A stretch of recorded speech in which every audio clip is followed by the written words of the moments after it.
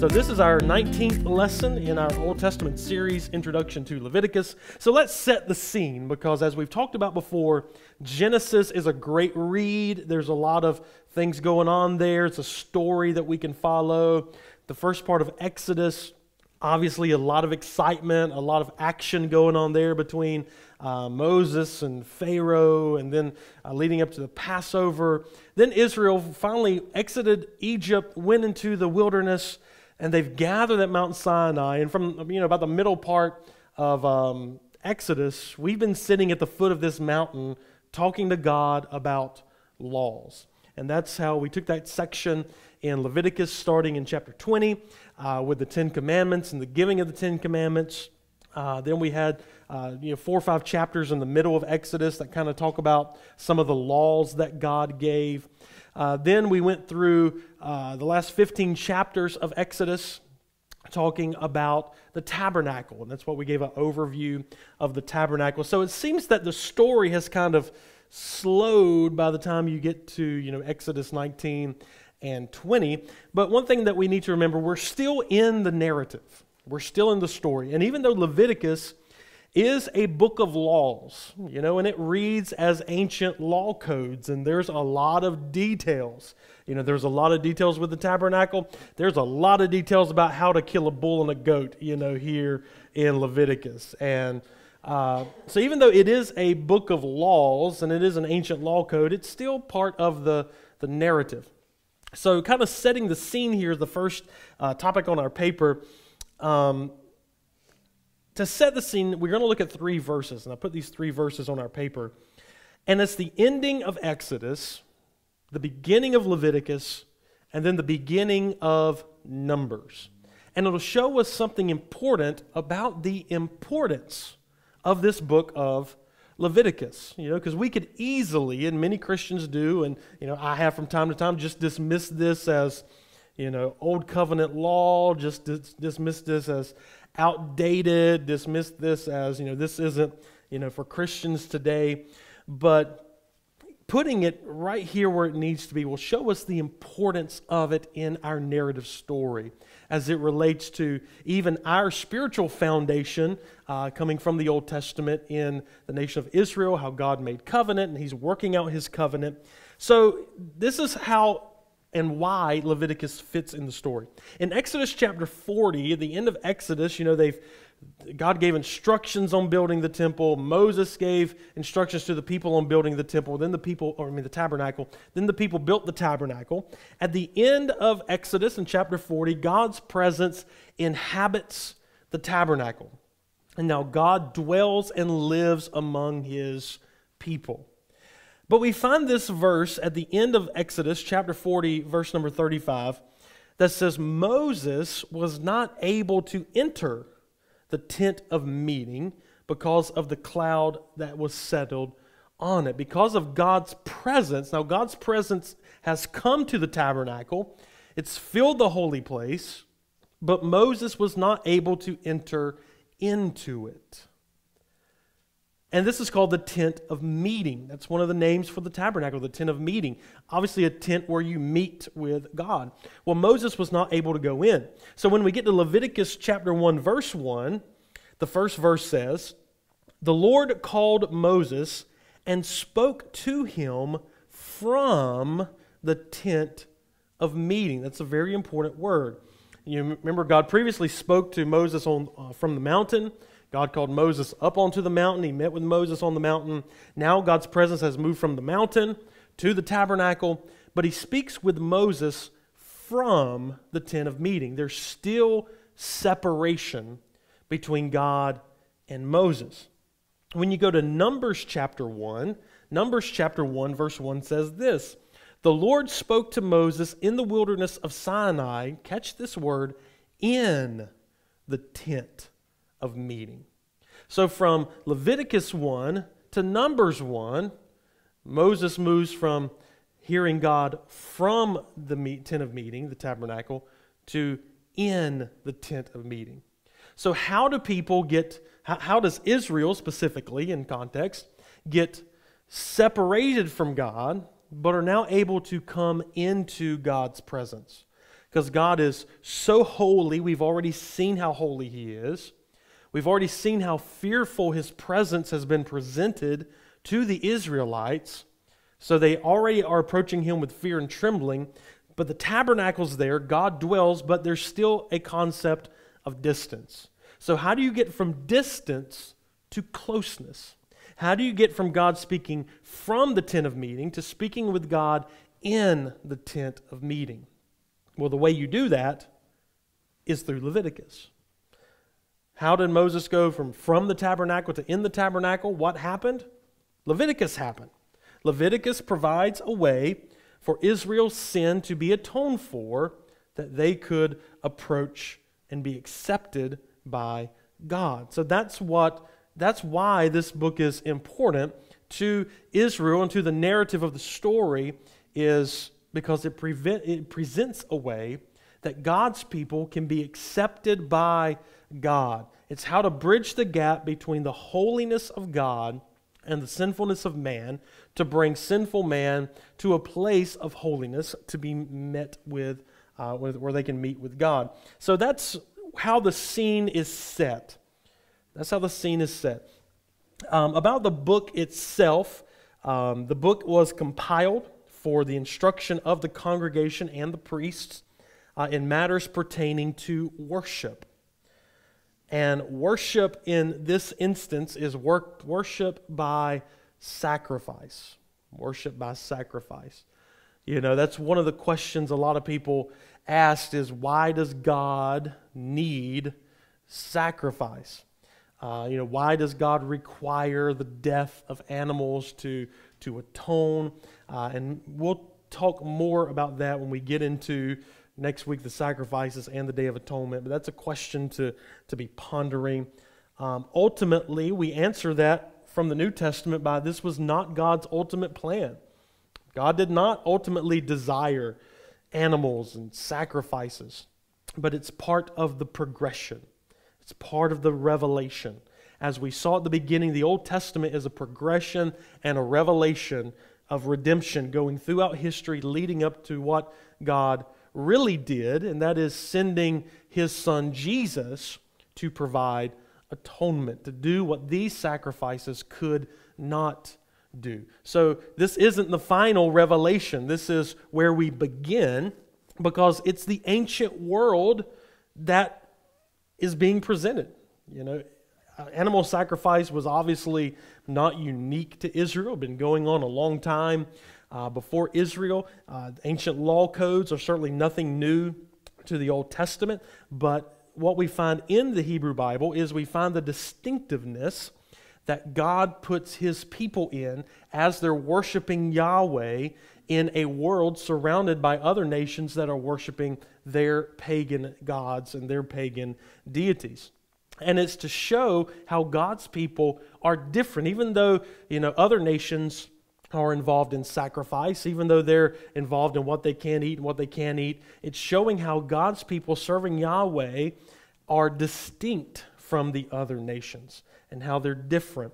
And it's ultimately to present them as holy, a holy people, and how God is holy. So that's what makes this book so interesting, and to answer some of those questions about sacrifice, and we'll get into more detail next week as we talk about sacrifices specifically. But this book pertains to matters of worship, and it gives correct procedures for making sacrifices in the tabernacle, which is presented as sacred space, correct procedures for observing the high times in the calendar, or the high holy days. And those are the sacred times, the sacred festivals. And it presents correct procedures pertaining to living as a holy people. So the three matters we're dealing with is sacred space, being how to worship in the tabernacle, sacred times, the calendar, the festivals of God, the days of God, and then sacred status as God's people, pertaining to them and their morals and how they present themselves to God and to one another. So those are the three major areas that the book of Leviticus talks about. what to do in the tabernacle with worship, how to celebrate these feast days, and then how to be a holy people unto God, which included in the tabernacle and the holy people are the priesthood themselves. So in a general sense, Leviticus speaks of the concept of holiness, the holiness of God, and the need for atoning sacrifice for sin. That in turn provides the conceptual framework for understanding the atoning work of Jesus. So ultimately, we understand that these sacrifices are pictures and foreshadowings of the ultimate sacrifice, Jesus Christ. The name of the book of Leviticus, like other books in the Pentateuch, we get that from the Greek translation of the Bible. So the Greek Leviticus means pertaining to Levi, which is the priestly tribe of Israel. The Hebrew title is taken from the first verse of the Bible, and he called. So there's a different Hebrew title in Hebrew than there is in Greek, obviously. But it's taken from the first words here in the book, the Lord called, and he called Moses. Though the book of Leviticus is a book of ancient laws, it's set within the context of the larger narrative, as we've seen above. It's the continuation of what precedes at the end of Exodus and continues into Numbers. At the end of Exodus, God's presence enters the tabernacle on the first day of the first month, Nisan, and Numbers begins on the first day of the second month. So the time frame that's taken up in the book of Leviticus is 1 month. We move from Exodus to Numbers, so Leviticus takes place in the matter of 1 month here. Again, the key theme is holiness. That's the key theme. That's why this book is presented. Again, taking people from separated from God, being able to enter into God's presence, from being separated to being welcomed or accepted into God's presence. And they did this by God telling His people, you need to be holy. So there's 2 verses that sum this up in Leviticus chapter 19, verse number 2, where God says, "Speak to all the congregation of the people of Israel and say to them, you shall be holy, for I, the Lord your God, am holy." Then in Leviticus 20:26, "You are to be holy to me, because I, the Lord, am holy, and I have set you apart from the nations to be my own." So holiness as a concept involves being set apart. The furniture in the tabernacle was holy because it was set apart for God's service. God's people were to be holy because they were set apart from the other nations to represent Yahweh to the other nations. These holy days and feast days are holy because these are days and times that are set apart for a certain purpose unto God. So that's what holiness really is. It's being set apart, is being set to the side for a specific use. And that use here in Scripture is as God's people, or to be used by God. So holiness is really what you're set apart to. You're set apart to God. And it's because God is holy, He expected His people to be holy. That is, they were set apart from the other nations through the covenant as God's special possession. So they were to be holy. They were to maintain moral and ritual purity out of respect for God's holiness. Holiness was conveyed by righteous laws, sacrifices, and the purity system that helped Israel be uniquely dedicated to God. So all of this that they do was to show that they are solely, with their whole heart, dedicated unto God. And of course, violation of God's holiness and the holiness codes can be met with severe punishment, as we see several times here. Now, the main difference, and I'll go ahead and address this. This might be an issue I wanted to talk about later, but we'll just go ahead and throw it out there now. If we as Christians today would say, well, if Leviticus, God wanted His people to be holy, and this is how they were holy, then shouldn't we do the same things that they did then? And we try to make that same equality between New Covenant Christians and Old Covenant Israel. And the main difference that I see is in the Old Testament, under the law, was centered upon external holiness, centered upon what you did, what you wore, what you did on certain days externally. The main difference in the shift from the Old Covenant to the New Covenant is what God wanted to accomplish in the New Covenant was an internal holiness. An internal holiness.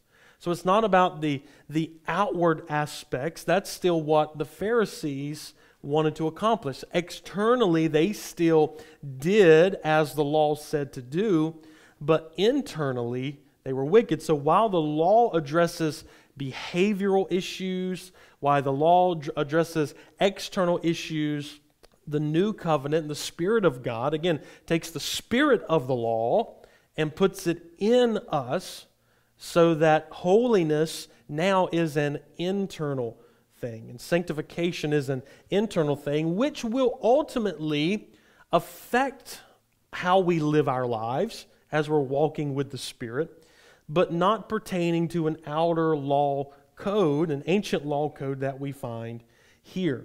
So just throwing that out there, as we'll get more in detail, I'm sure, when that comes up later. But that's the main issues there. Holiness here is external holiness to make you acceptable to God. Well, through Christ, we've already been made acceptable to God. We are accepted in the Beloved because Christ fulfilled the law. So it's not us having to fulfill the law or fulfill certain performances or rituals or duties to be accepted by God. We're accepted by God because Christ fulfilled the law, because Christ was the ultimate sacrifice. So as New Covenant believers, we are already put, I said I was going to talk about this later, I'm going to talk about it now, but as New Covenant Christians, we are already put in the category of holy. Why? Because we are in Christ. In Christ, there is nothing unholy. We are in Christ. We have been cleansed and washed by His blood. We have been set apart and sanctified by Jesus Christ. So what they're trying to achieve by their own keeping of the law, we achieve because Christ kept the law and fulfilled the law.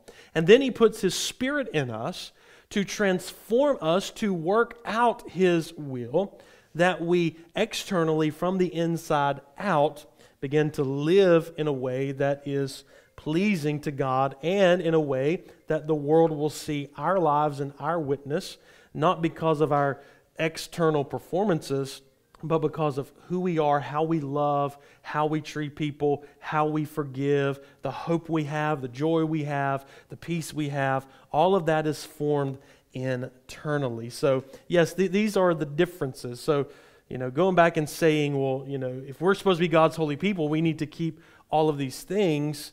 First of all, it takes away the importance of Christ's sacrifice, because Christ kept the law so that we could be brought to God. He makes us accepted. He presents us before God as cleansed, covered by His blood, and righteous in His sight. So keep that in mind as you're reading that. Okay, I just had to get that out. Let's look at our outline of Leviticus. The interesting thing about the outline here, and I've got it color-coded on our papers. For if you notice, chapters 1 through 7 is in green. Chapters 23 through 25 are also in green. That's because chapters 1 through 7 and 23 through 25, with the exception of chapter 24 is kind of stuck in the middle between 23 and 25. But to keep the nice color-coded chart, we'll just put a note out beside that. Both of these have to do with rituals. Both of those have to do with the rituals of sacrifice, how to offer sacrifice, and then the rituals of the holy days, the feast days of God. There are 7 major feast days and then some other days. We'll look at all of those in a moment. But so chapters 1 through 7 correspond with chapters 23 through 25, so they're both in green. The next chapters 8 through 10 are highlighted in blue, and chapters 21 and 22 are highlighted in blue. And these are highlighted in blue because both sections have to do with the priests and the priesthood. So in chapters 8 through 10, we find the ordination of priests, when the priests were ordained. And chapters 21 through 22 are the qualifications of priests. So green has to do with rituals, blue has to do with ordination of priests. Then chapters 11 through 15, which are outlined in or highlighted in yellow, and chapters 18 through 20, which are highlighted in yellow, are both laws about purity. Both laws about purity. Chapters 11 through 15 are laws about ritual purity, about what is clean and unclean. We'll talk about those. And we're going to take all these sections, we're going to talk about these. So next week we'll talk about rituals. The next week we'll probably talk about priests. The next week we'll talk about purities. But ritual purity was like what is clean and unclean. If you touch a dead body, you become unclean. Now that does not mean you become sinful. It just means that you've become unclean and there's a remedy, and after a few days or whatever, after not going into town or, being around other people, after a few days, you wash, you become clean. So those things aren't sinful things. It's just, if you touch bodily fluids, if you touch dead bodies, if you touch this, you just become unclean, and you have to wash, become ceremonial clean, wait however many days, and then, bam, you're back clean again. So that's a ritual purity. Then chapters 18 through 20 are moral purity. These are things that are sinful as far as morally what people do that is against God's law. So, and those are met with much more severe punishment because that does pertain to sin versus just doing something that makes you unclean.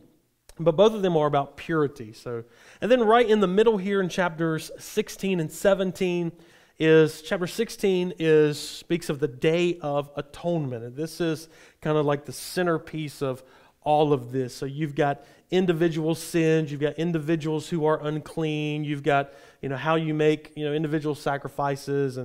But the Day of Atonement concern, the whole nation. Once a year on the Day of Atonement, when the sins of the nation would be atoned for by the high priest.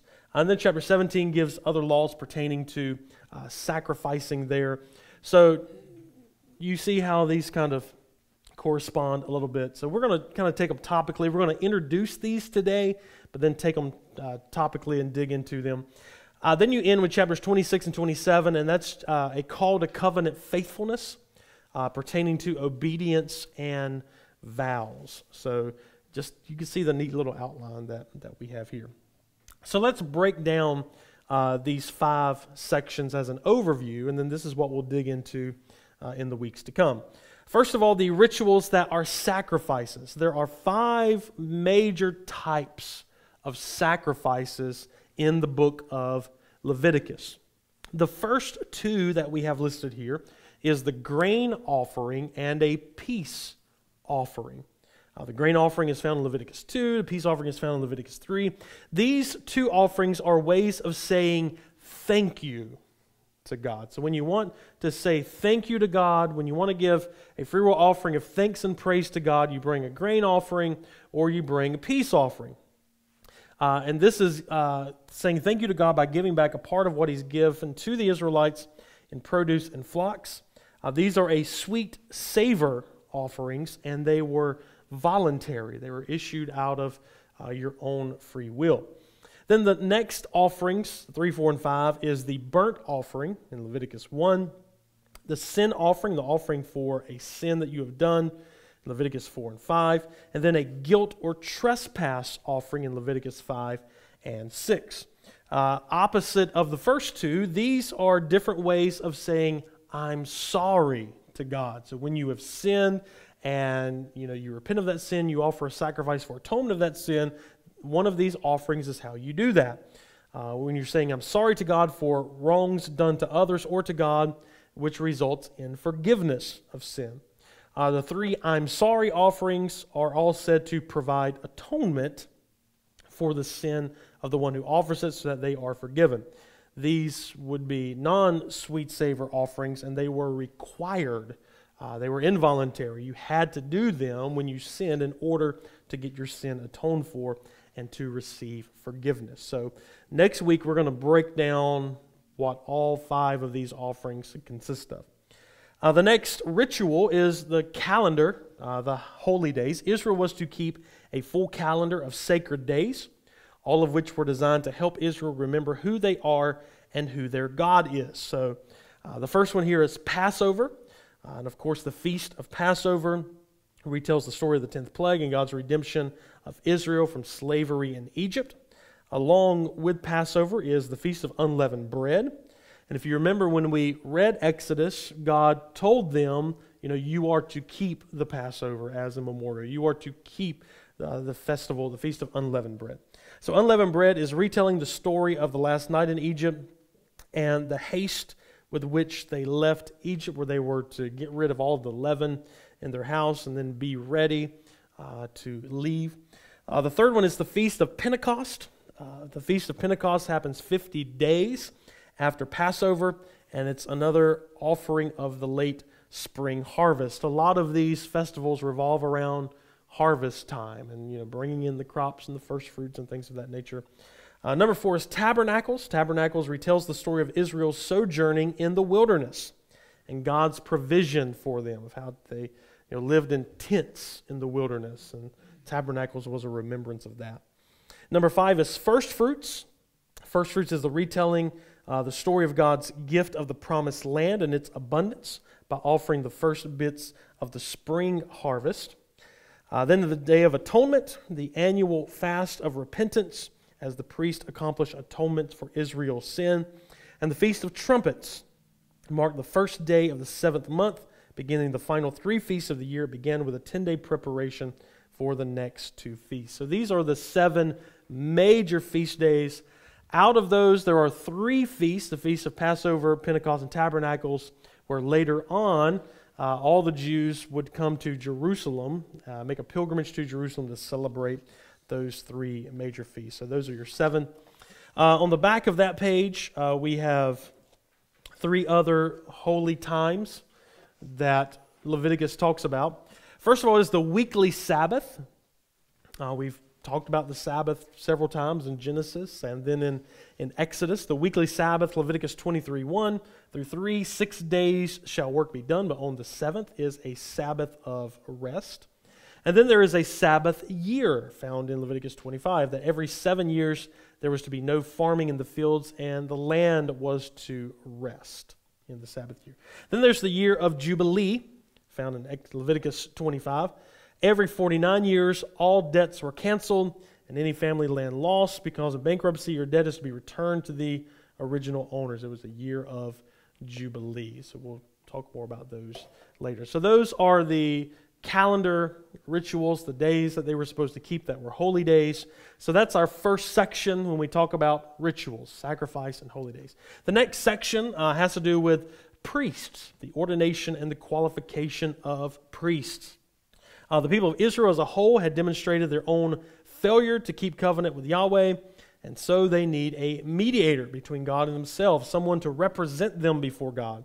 And God called the family of Aaron, Moses' brother, to carry on this role after Moses, a special group of people who would enter God's presence on behalf of Israel, and which would be from the tribe of Levi, which we get the word Leviticus from, and the Levitical priesthood. So it was this special tribe, these special people, who would be God's priest.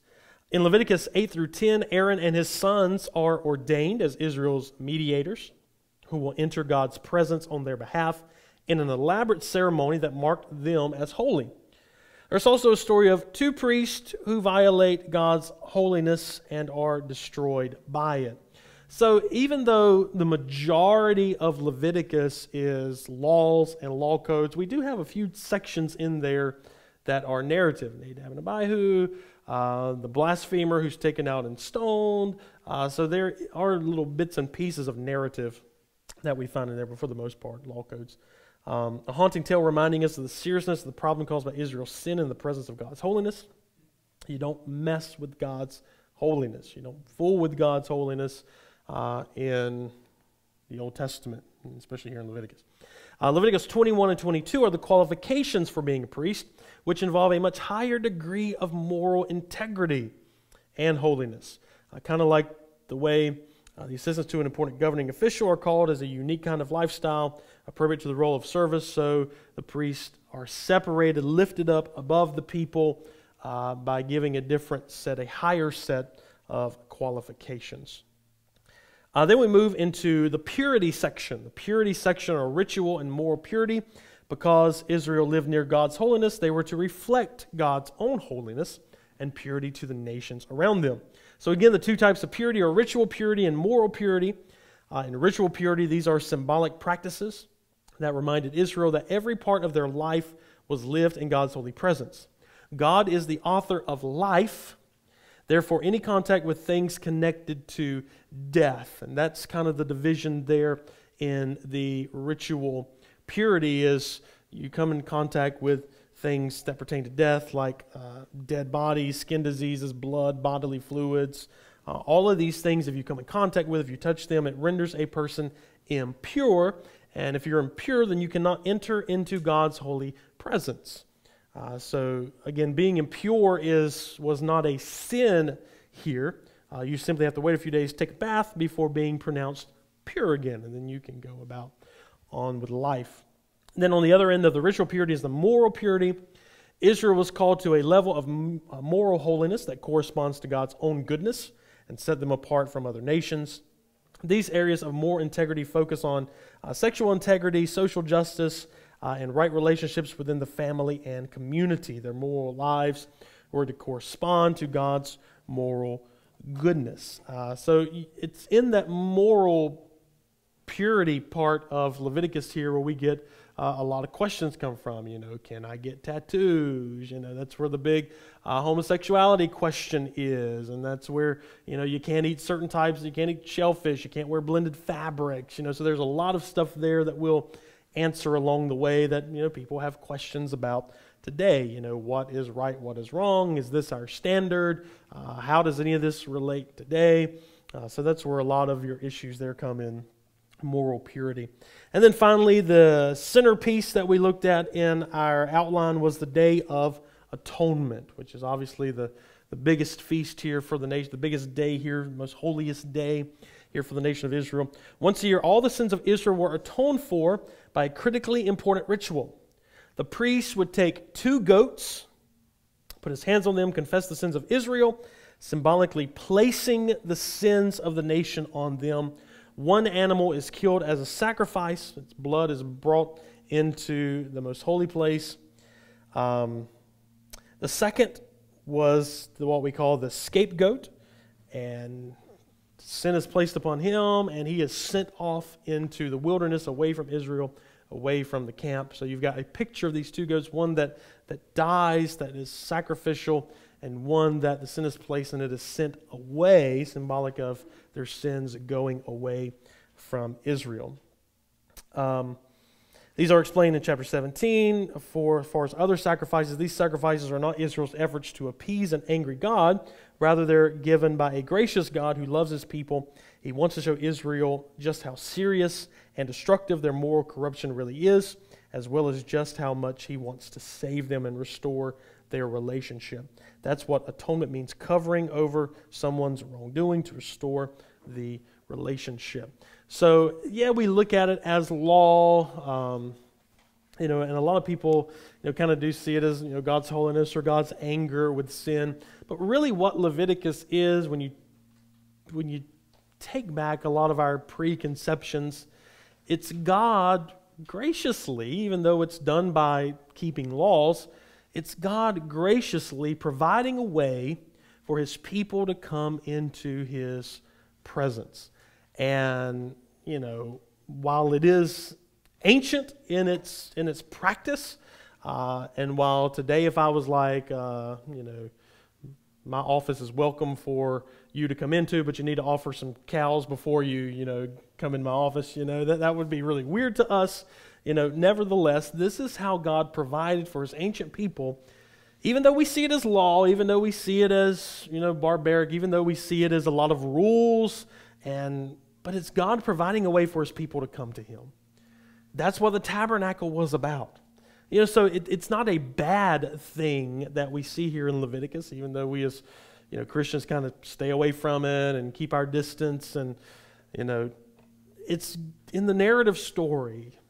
It's how God is dwelling among his people.